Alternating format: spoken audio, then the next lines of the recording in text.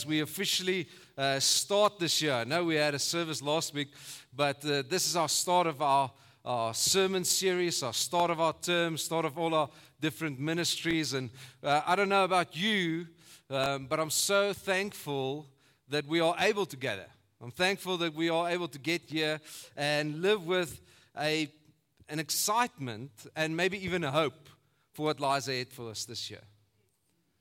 Maybe there's some of you sitting here that said 2024, that's going to be my year.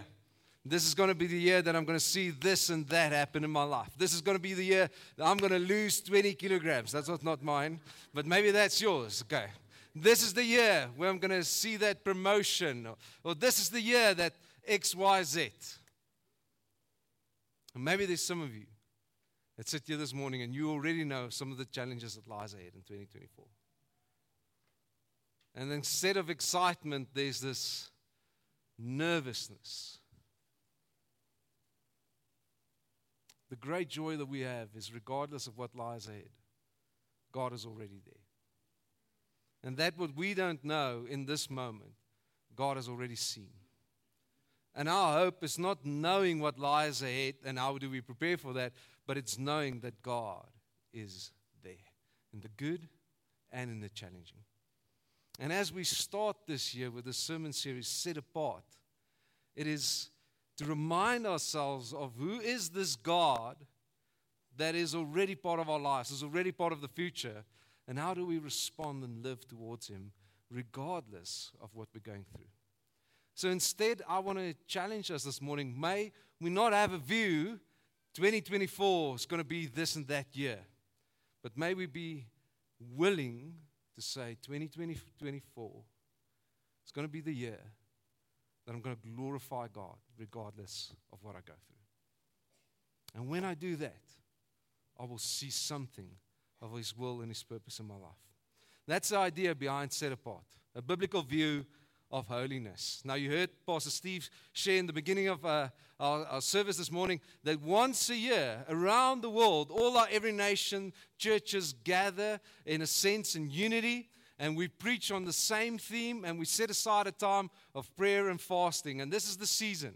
If you've been part of Every Nation for a while, you would know this is something that's really exciting. We love not fasting, but we love what happens when we fast together. We love every year when we do these series. There's something of faith that's being imparted in us. It's something of how we unite with what God has called us to do. And we're really excited to speak on holiness, a biblical view on holiness. That's what Set Apart is all about. Unfortunately, this concept of holiness is often used as a derogative term for someone who is judgmental or thinks they're better than others. Maybe you've heard other people say it. Doubt that any one of you have said it before, but maybe you've heard other people say, "Oh, they are so holy." They think they are so holy. We tend to use holiness in modern society as a derogative term.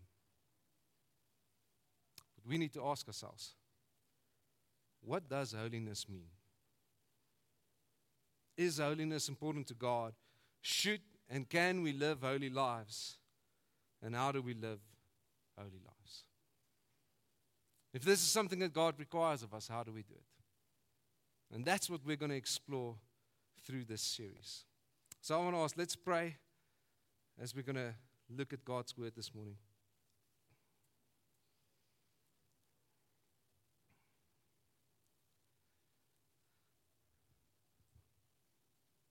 Father God, in this moment, we don't just want to acknowledge you as a holy God, but we also want to align our lives to that what you've called us to.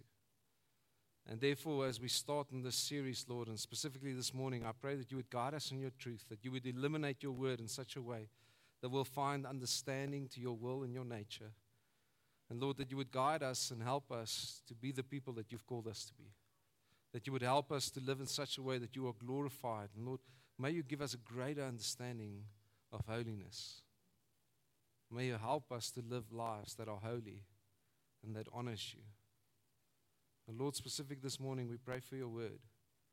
As we submit ourselves unto your word, may you come through your Spirit. Make it alive and active in us. May you reveal your truth. May you guide us against our own understanding and the lies that we might believe. And may you lead us into that what you want to do. We pray it in your wonderful name, Lord Jesus. Amen.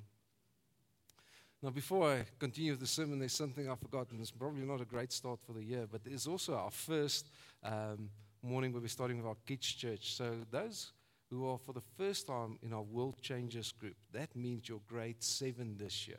It's a special group. If they haven't left the building yet, I want to ask that you just quickly go outside. There's some of our facilitators this morning. It's for all the grade 7s as part of World Changers. And for those of you who are visiting us this morning, my name is Johnathan. And thank you. Thank you for being here. Trust that you'll experience something of God with us this morning. Okay. What we know and think about something determines how we respond and value towards it. What you know, think, and believe about something determines how you value and respond towards it. I'm going to explain it by using a couple of props this morning. I brought with me, firstly, a couple of golf balls. Not just any golf balls. This is Titleist Pro V1 golf balls. Does anybody know what I'm holding here? Harry says no. John says I'll take it. Yes, Bertus, you understand. For those of you who don't understand golf or haven't played golf a lot, this is just 3 golf balls. But for those who are a bit familiar with golf, the word Titleist Pro V1 says something. You recognize that it's not the cheapest golf balls that I'm holding in my hand. You'll go like John, I'll take it. If you know nothing about golf, and I give you this as a gift, you would go, oh, that's nice. When I was 21, a friend of mine gave me a box like this. And I remember as a student, I could definitely not afford Titleist Pro V1s. I kept that box of golf balls for 5 years in my cupboard that I didn't play with it just because it was so valuable. What you know and understand about something determines how you respond towards it. For someone, it's just golf balls. For someone else, it's valuable. I also brought this Noritake tea pot. Okay. Who knows what's Noritake? Okay, there's a couple of people. Okay. I'll be honest, before I married Lindra, I had no idea something like this existed. I grew up in Vanderbijl Park. I don't think Noritake is maybe part of sushi there. But apparently, there's some value behind this. Apparently, there's something significant about Noritake tea sets. Many of you have got a set like this that has been passed down from one generation to the next generation to the next generation. And this set is so valuable that it's locked in a cupboard somewhere in your house where nobody knows about it and you never use it just in case it gets broken. And someday, someone will get it from you and they will do the same thing.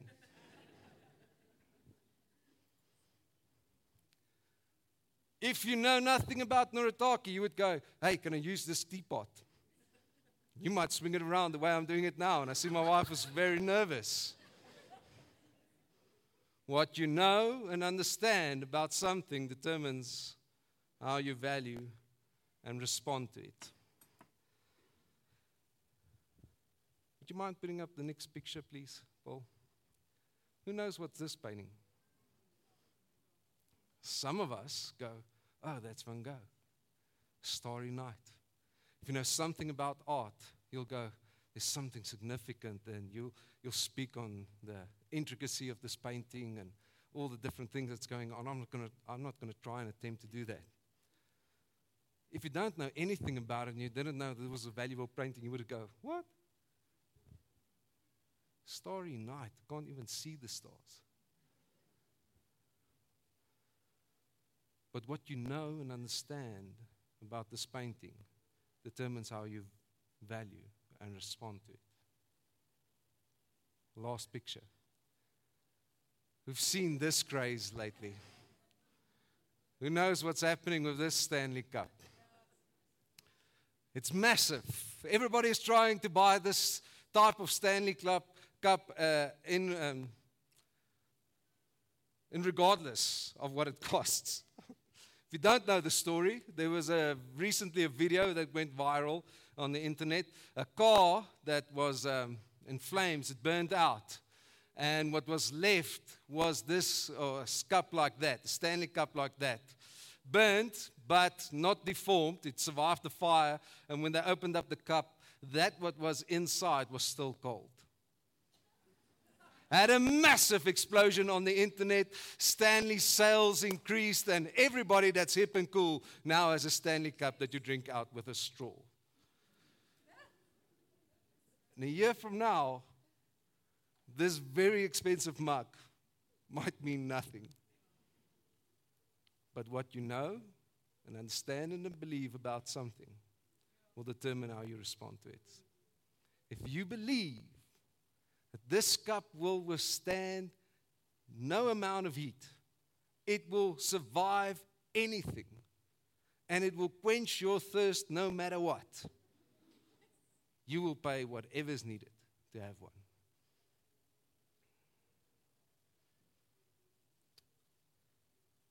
What you think and believe about something determines how you respond and value it. And it's the same with God. What you think and believe about God determines how you value and respond to God. So as we start this year, what do you think about when you think about God? And let's not answer the question quickly. Can you take a moment to think, when I think about God, what comes to mind? If someone were to walk into this venue this morning and walk right up to you and ask you, hey, Peter, who is God? What would you say? Hey, Michelle, tell me about this God that you're speaking about. What would you say? What do you think and believe about God? Because that determines how you respond to Him, how you value Him. So the next question would be, how is that belief about God reflected in your life? How is that what you believe about God reflected in the way that you're living? Because the way that you view, believe something is the way that you'll respond to it. So if you look at your life, how is it reflecting that what you're believing about God? This morning we're going to look at a specific psalm, Psalm 96. And in this psalm we see an example of how people should respond to what we believe about God. This is one of the examples that we see in the Bible of how we respond to a conviction about God. What makes this psalm significant is this is a psalm that was sang once the Ark of the Covenant. Now that was the symbol of God's presence, was brought back to Israel. This was one of the songs that they sang out of worship. You also find this psalm in 1 Chronicles 16 if you want to go and read about it. But this song is a plea towards the people of God. It calls the people of God to worship God in response to who He is and what He has done. So this song, in a sense, is, if this is what you believe about God, this is how it should reflect in your life. If this is what you think and value about God, this is how it should play out in your life. Let's read together. Psalm 96. Sing to the Lord a new song. Sing to the Lord all the earth. Sing to the Lord, praise His name, proclaim His salvation day after day. Declare His glory among the nations, His marvelous deeds among all people. For great is the Lord and most worthy of praise. He is to be feared above all gods, for all the gods of the nations are idols. But the Lord made the heavens. Splendor and majesty are before Him. Strength and glory are in His sanctuary. Ascribe to the Lord, all you families of nations. Ascribe to the Lord glory and strength. Ascribe to the Lord the glory due his name. Bring an offering and come into his courts. Worship the Lord in the splendor of his holiness. Tremble before him, all the earth.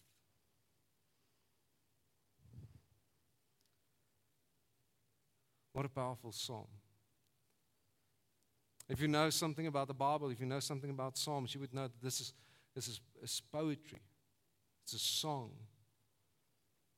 There's certain things that is conveyed through the beauty of words that we should interpret and apply to our lives.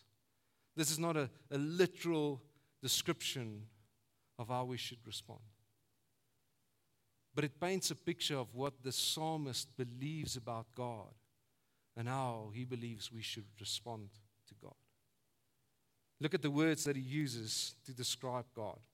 Think about the painting. He's painting a picture of God through his words.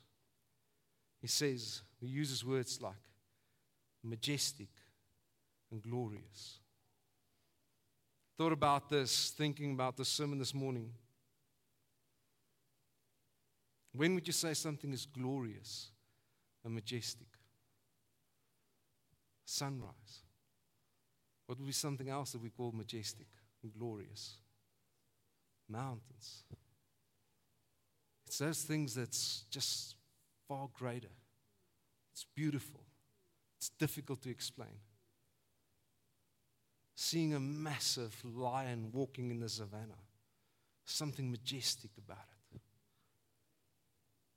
These are the words that the psalmist uses to describe God. It's not just God is beautiful. It's not just God is this. It says God is majestic and glorious. He says almighty. He's not like any other idols. He's not like any other gods. He's not like any other things that we follow in this world. It's not like any other things that we turn to for salvation or turn to for security or significance. He is far greater.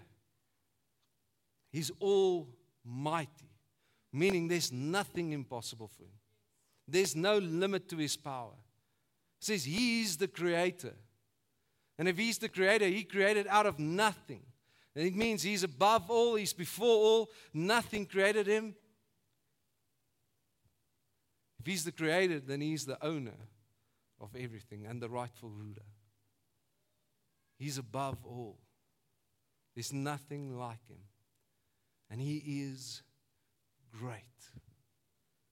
His greatness is seen in what he's already done. The psalmist reflects over that, what God has already done for Israel. He reflects over God's creation and says, God is great. Remember at this stage, when the psalm is written, it's not that Israel has never gone through difficulty. It's not that they're not facing the effects of sin in this world. It's regardless of those things, he looks at what God has already done. He looks at creation and says, God is great. Majestic and glorious, almighty creator, above all, great. What the psalmist is doing is painting a picture of God's holiness. God is holy.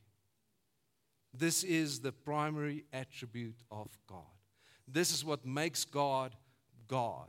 He is holy. And holy is the one word that we use to describe everything that the psalmist is trying to describe. God is holy. Meaning, there is nothing and no one like God. We should be careful when we call something holy. So holiness means there's nothing like it. There's nothing and no one like God. He is uniquely different. He cannot be compared to anything or anyone. He is before all and above all. He is unmatched in power and character. Can we think for a moment? God is unmatched in power and character. There's nothing and no one close to him. He is absolute goodness. That's holiness. There is no sin or evil found in him. He is morally pure, blameless, perfect, complete, and without defect. meaning He's totally trustworthy. Glory and majesty goes before Him. He is holy.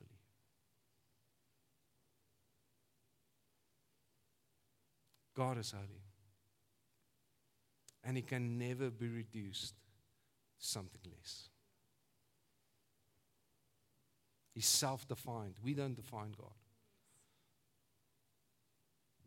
He is holy. And if this is what we believe about God, the psalmist is saying, if this is what we believe about God, then God's holiness demands a response from us. He cannot be this holy God, and we cannot experience His greatness, and it doesn't move us towards an action. His holiness demands a response. And this is what the psalmist says. This is how we respond to the holiness of God. And he uses specific words. He says, sing to the Lord a new song. Sing to the Lord all the earth. Sing to the Lord. Praise His name. Those of you who are nervous that I'm trying to say that every morning you should wake up and sing, that's not what I believe the psalmist is trying to convey here. What is meant with sing to the Lord? See, singing is one of the primary ways that we worship God. That's why when we gather as a church, we sing. It's our worship unto God. What the psalmist is saying is, if God is holy, His holiness demands worship. Through our singing, our worship, it is when we give Him praise. When we acknowledge these attributes of God, when we acknowledge there's no one like you, you are above all, you are almighty, nothing is impossible, you are love, you are great. It's giving God praise, it's to honor Him, it's to thank Him, it's to live in thankfulness towards Him, it's to worship Him by confessing what we believe about Him. See, through our singing, our worship, we intentionally put our focus away from ourselves and the things of the world that might consume us and put our focus on God. That's what worship's about. It's moving beyond ourselves and beyond the things of the world and put our focus on God. If God is holy, His holiness demands worship from us. We are to praise Him. We are to glorify Him. We are to honor Him. We are to live in thanksgiving towards Him. We are to acknowledge who He is. Worship is the natural response to God's holiness. The second thing that the psalmist says is it's not just worship unto God. The psalmist says, proclaim His salvation day after day. Declare His glory among the nations, His marvelous deeds amongst all people. Proclaim and declare. Who would agree? Most people on earth speak and share about the things that they're passionate about. If someone is really passionate about something, they'll tell you about it. It's the most natural thing whenever we gather and we have a braai and we gather together that someone would go, hey, have you seen the Beckham documentary? It is fantastic. Oh, we binge watched it. I couldn't stop watching it. You know, there's so many things in there, so many character things. I want my children to watch it. People just share it. I'm not saying they should do that. I'm just sharing. It's the most natural thing to speak about the things that we're passionate about. People share the things that excites them. A true fan of something will always try to convince you why you should be part of them. That's why I'm trying to get Harry to enjoy soccer.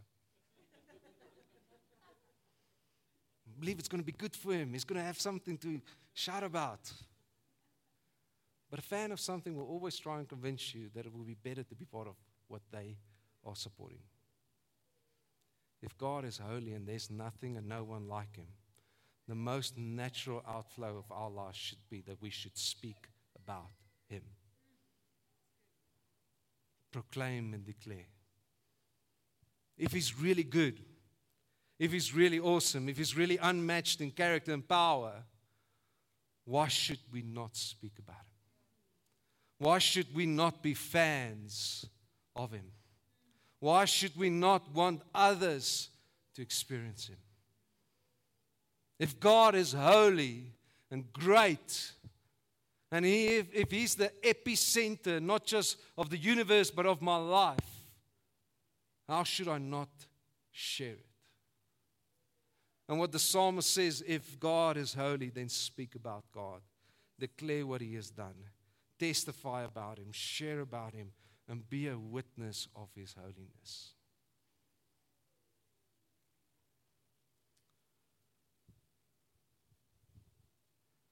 I believe the world will not change just by demonstrating a different character. The world will change by demonstrating a different character that aligns with the words that we're saying. Church has a voice in this world. And that voice should not be about the church, but about God.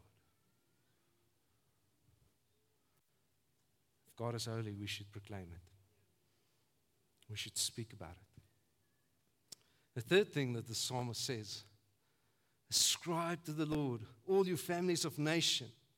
Ascribe to the Lord glory and strength. Ascribe to the Lord the glory due His name.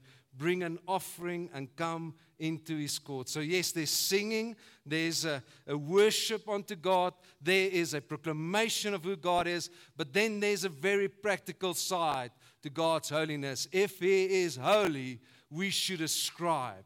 And ascribe says, give. There's something that we give because of His holiness. There's something that we give out of honor for His holiness. Ascribe. Give God glory through the way that you live. And what can we give God? If He's holy and God doesn't need anything, as if He's complete, what do we give Him? Some of you struggled to give a gift for your spouse this Christmas because they're already complete. What do they need? It was tough for Linry, but if God is holy and there's nothing that He needs, what can we give Him? What can we ascribe to Him? I want to suggest this morning that the first thing that you can give God is your heart. What does it mean to give God your heart? It's to choose to trust Him. It's to choose to trust Him, to seek His will, and to obey His ways. God, you have my heart. Choose to trust you. Choose to seek you, to follow your will and obey your ways. It's something that I give to you, not because I must, but because you are holy. What can we give God? Our time. You can give God time. Spend time with Him. Spend time in His presence. Spend time in His Word. Spend time with His people. Commit to being in relationships with the people of God. Spend time by committing to gather whenever we gather as a church. Not because it's important that we fill the seats, but it's important that when we gather, we worship God. And it's for Him. It's not about us. But you can give God your time.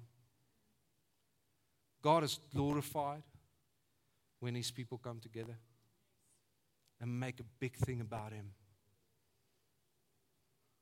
There's something when we say, my time is not my time. It's your time. Coming to church matters. Because it's not about us, it's about God. I want to suggest that you can give God your gifts and your talents. God has graced you with certain abilities certain gifts and talents, you can use it for His glory. You can serve others. You can serve people. And in such a way glorify God. Give God your gifts and your talents. Very practically, give God some of your wealth.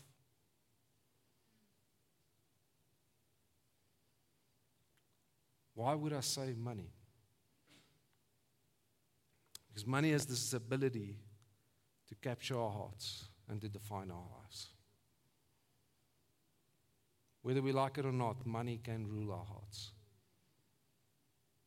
God is very clear. He is our provider. And in our giving financially towards God, in our offering, we're saying, God, I trust you. You are my provider. You are holy. Ascribe. Give to God. The psalmist doesn't just say, give God. He says, ascribe to the Lord the glory due His name. What you believe about God will determine how you respond towards God. Your belief about God is seen in the way that we live. You are to give God the honor that you think He deserves. See, the way we live, our personal holiness is grounded in what we believe about the holiness of God. The way we live is absolutely determined about what we believe about the holiness of God. This is the foundation of the series. And we're going to continue to speak on how do we live out holiness. But we need to understand, if we neglect the holiness of God, we can never live holy lives. What we believe about God will determine how we live. So how is the scripture applicable to us today? Because there's a part of the scripture that we hear and we have to go and proclaim God. We have to go and share about Him. We have to worship Him and we have to give something towards God. And those things are true. I am going to encourage you in the end to do it. But how is the scripture applicable to us today? Verse 9 of Psalm says, worship the Lord in the splendor of His holiness. Tremble before Him, all the earth.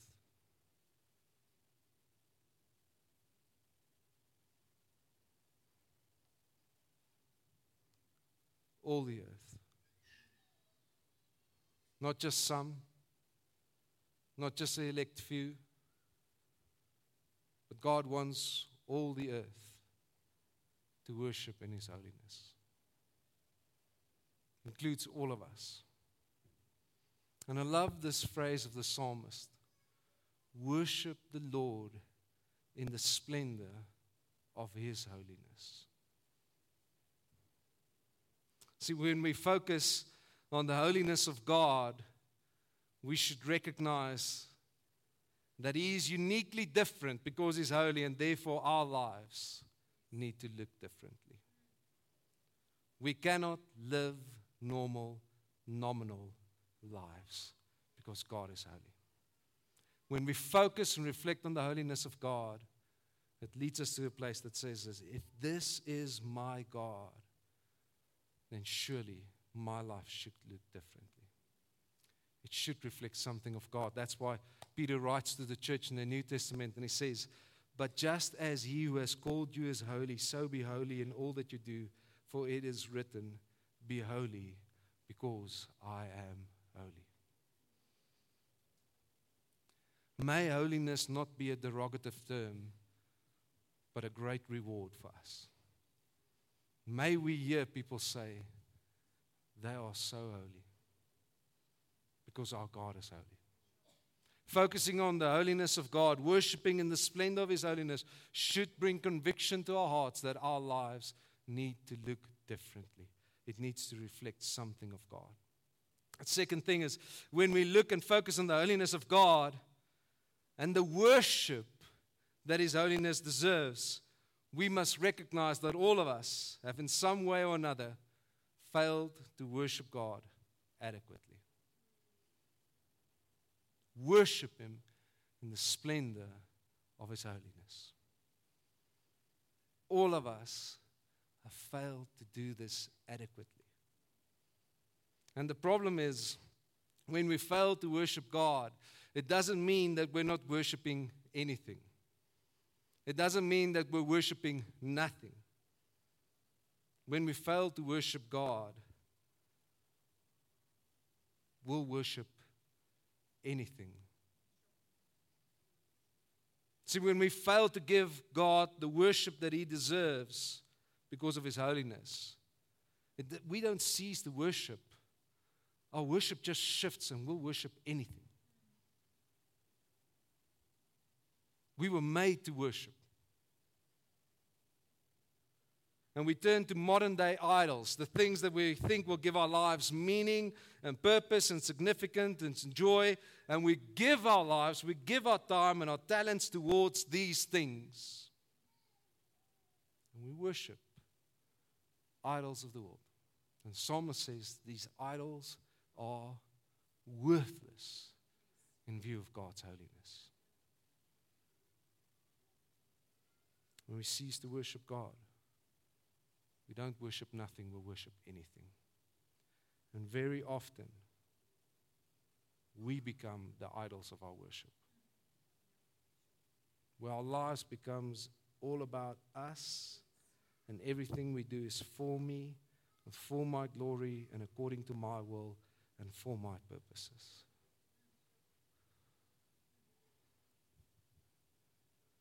That's the root of our sin. It's pride.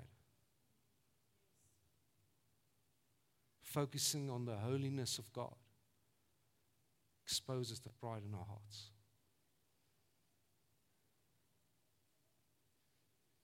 Thirdly, the holiness of God should invoke in us a fear and reverence and respect towards God. He says, in the splendor of His holiness, tremble before Him.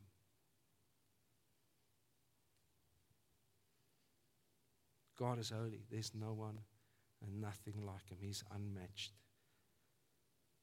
Because He is God, we are not. And we shouldn't become familiar with God. We shouldn't play with God.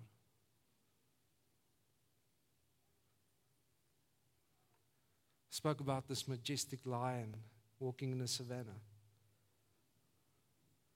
None of us would walk up and grab that lion by its tail. But when we become familiar with the holiness of God, we cease to give Him the respect and worship that is due. To tremble before the Lord is not a bad thing. We should have a reverence and awe for the holiness of God. The Bible has so many examples of where people had a brief encounter with the holiness of God, and that encounter made them go, woe to me, I need to die. There's something about the holiness of God that we should hold up in reverence and fear, because He's God and we're not.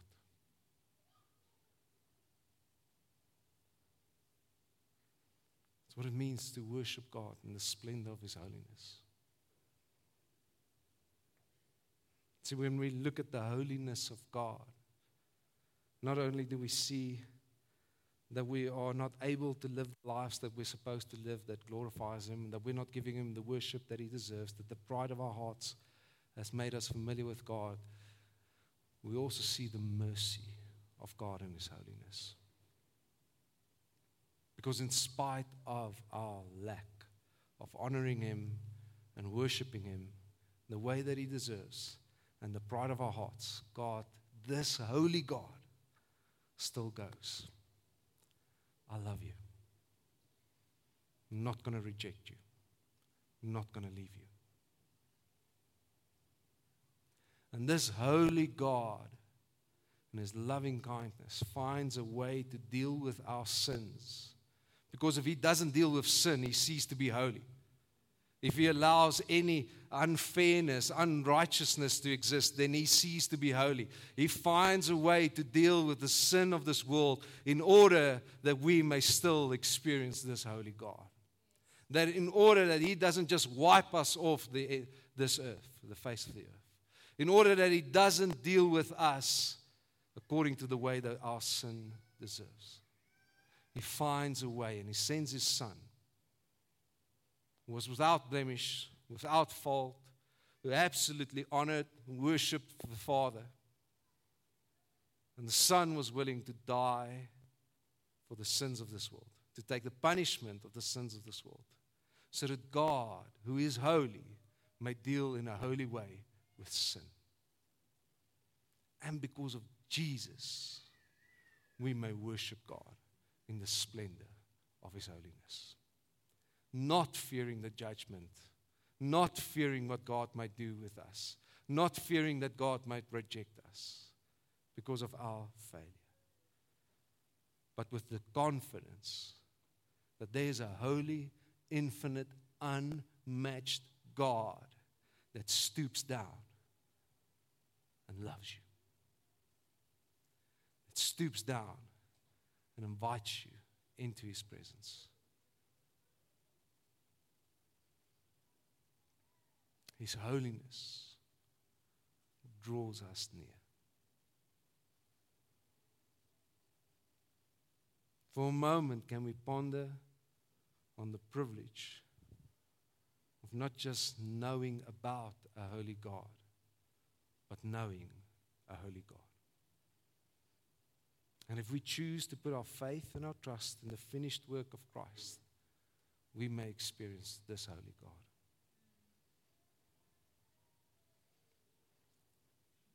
See, the way we live our lives, our personal holiness is grounded in what we believe about the holiness of God. The way we respond to what Jesus has done is grounded in what we believe about the holiness of God and what we deserve because of His holiness. So how can we respond?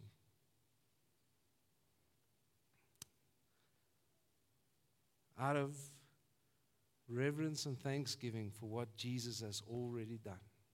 We've seen the greatness of God through what He's done through His Son.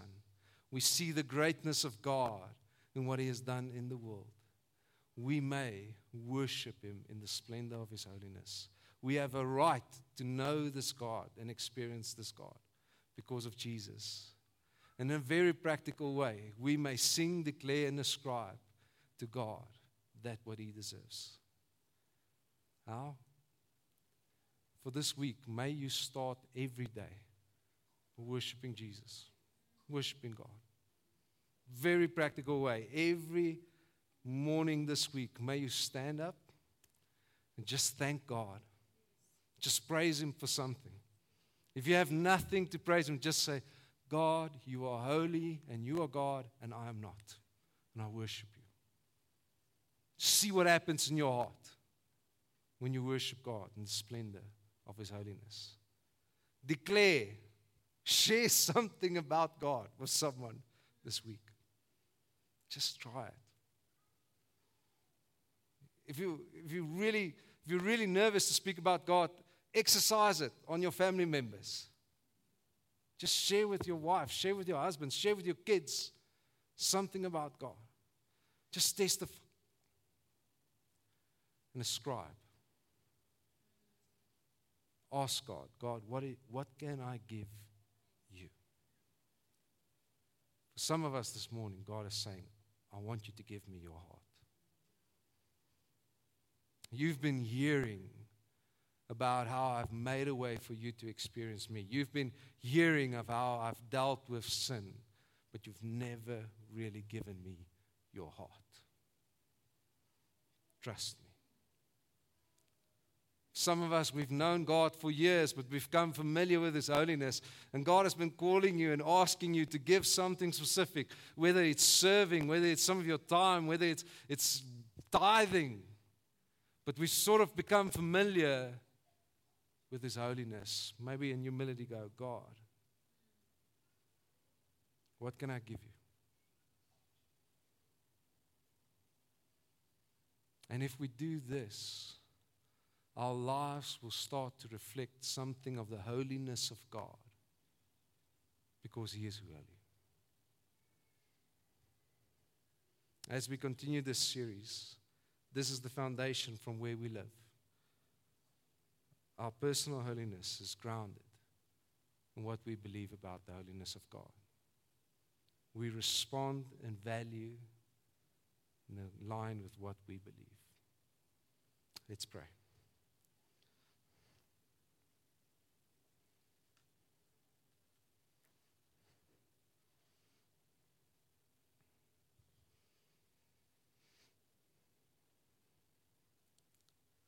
As we conclude this morning, I want to give an opportunity just for personal prayer.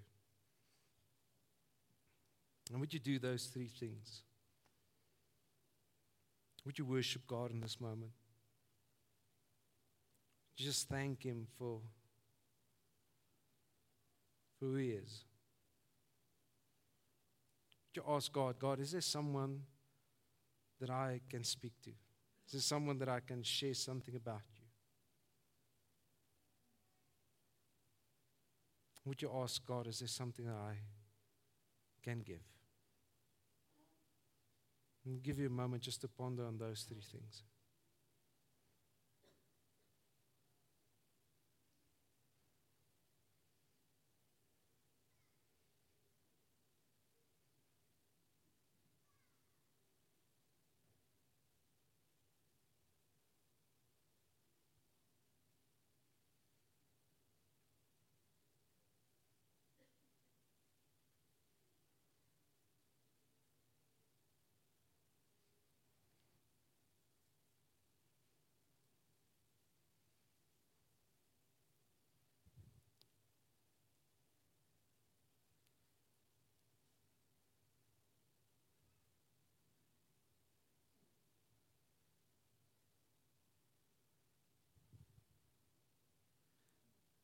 God, we thank you this morning that we may know you in your holiness, that where you may encounter you and experience you, Lord.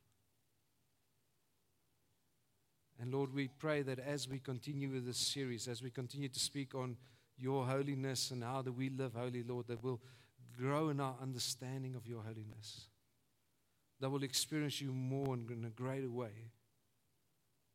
We thank you this morning, Lord, that you've given us the privilege not just to know you, but to worship you in the splendor of your holiness. And I pray, Lord, that you would help us to live in a way that honors you. I pray that this morning that you would see the desire of our hearts, Lord, and that you would help us, especially in this coming week, Lord, that we'll worship you adequately. That you would give us the words and the courage and the opportunity to share about who you are. Open up a door, Lord, for us to speak and declare something of your holiness. But Lord, also help us to give that what you require of us. Pray that you would clearly speak to each one of us, Lord. Help us to give you the glory that is due your name.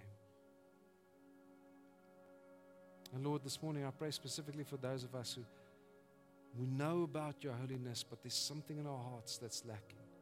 A conviction and a belief, Lord. I pray that by your mercy that you would continue to reveal yourself to us. That you would continue to lead us. But Lord, may you also help us to respond to you in a way that honors you. Because you are worthy. You alone are holy, Lord. There's no one and nothing like you. Lord, would you forgive us for where we fall short in giving you the honor and the glory that's due your name. But Lord, also give us the grace, not just to continue to not give you honor and glory, but enable us to trust you thoroughly, to seek you sincerely, and to obey you in earnesty. Because you are worthy. And we love you, Lord. We pray this because of your holiness and everything that you deserve.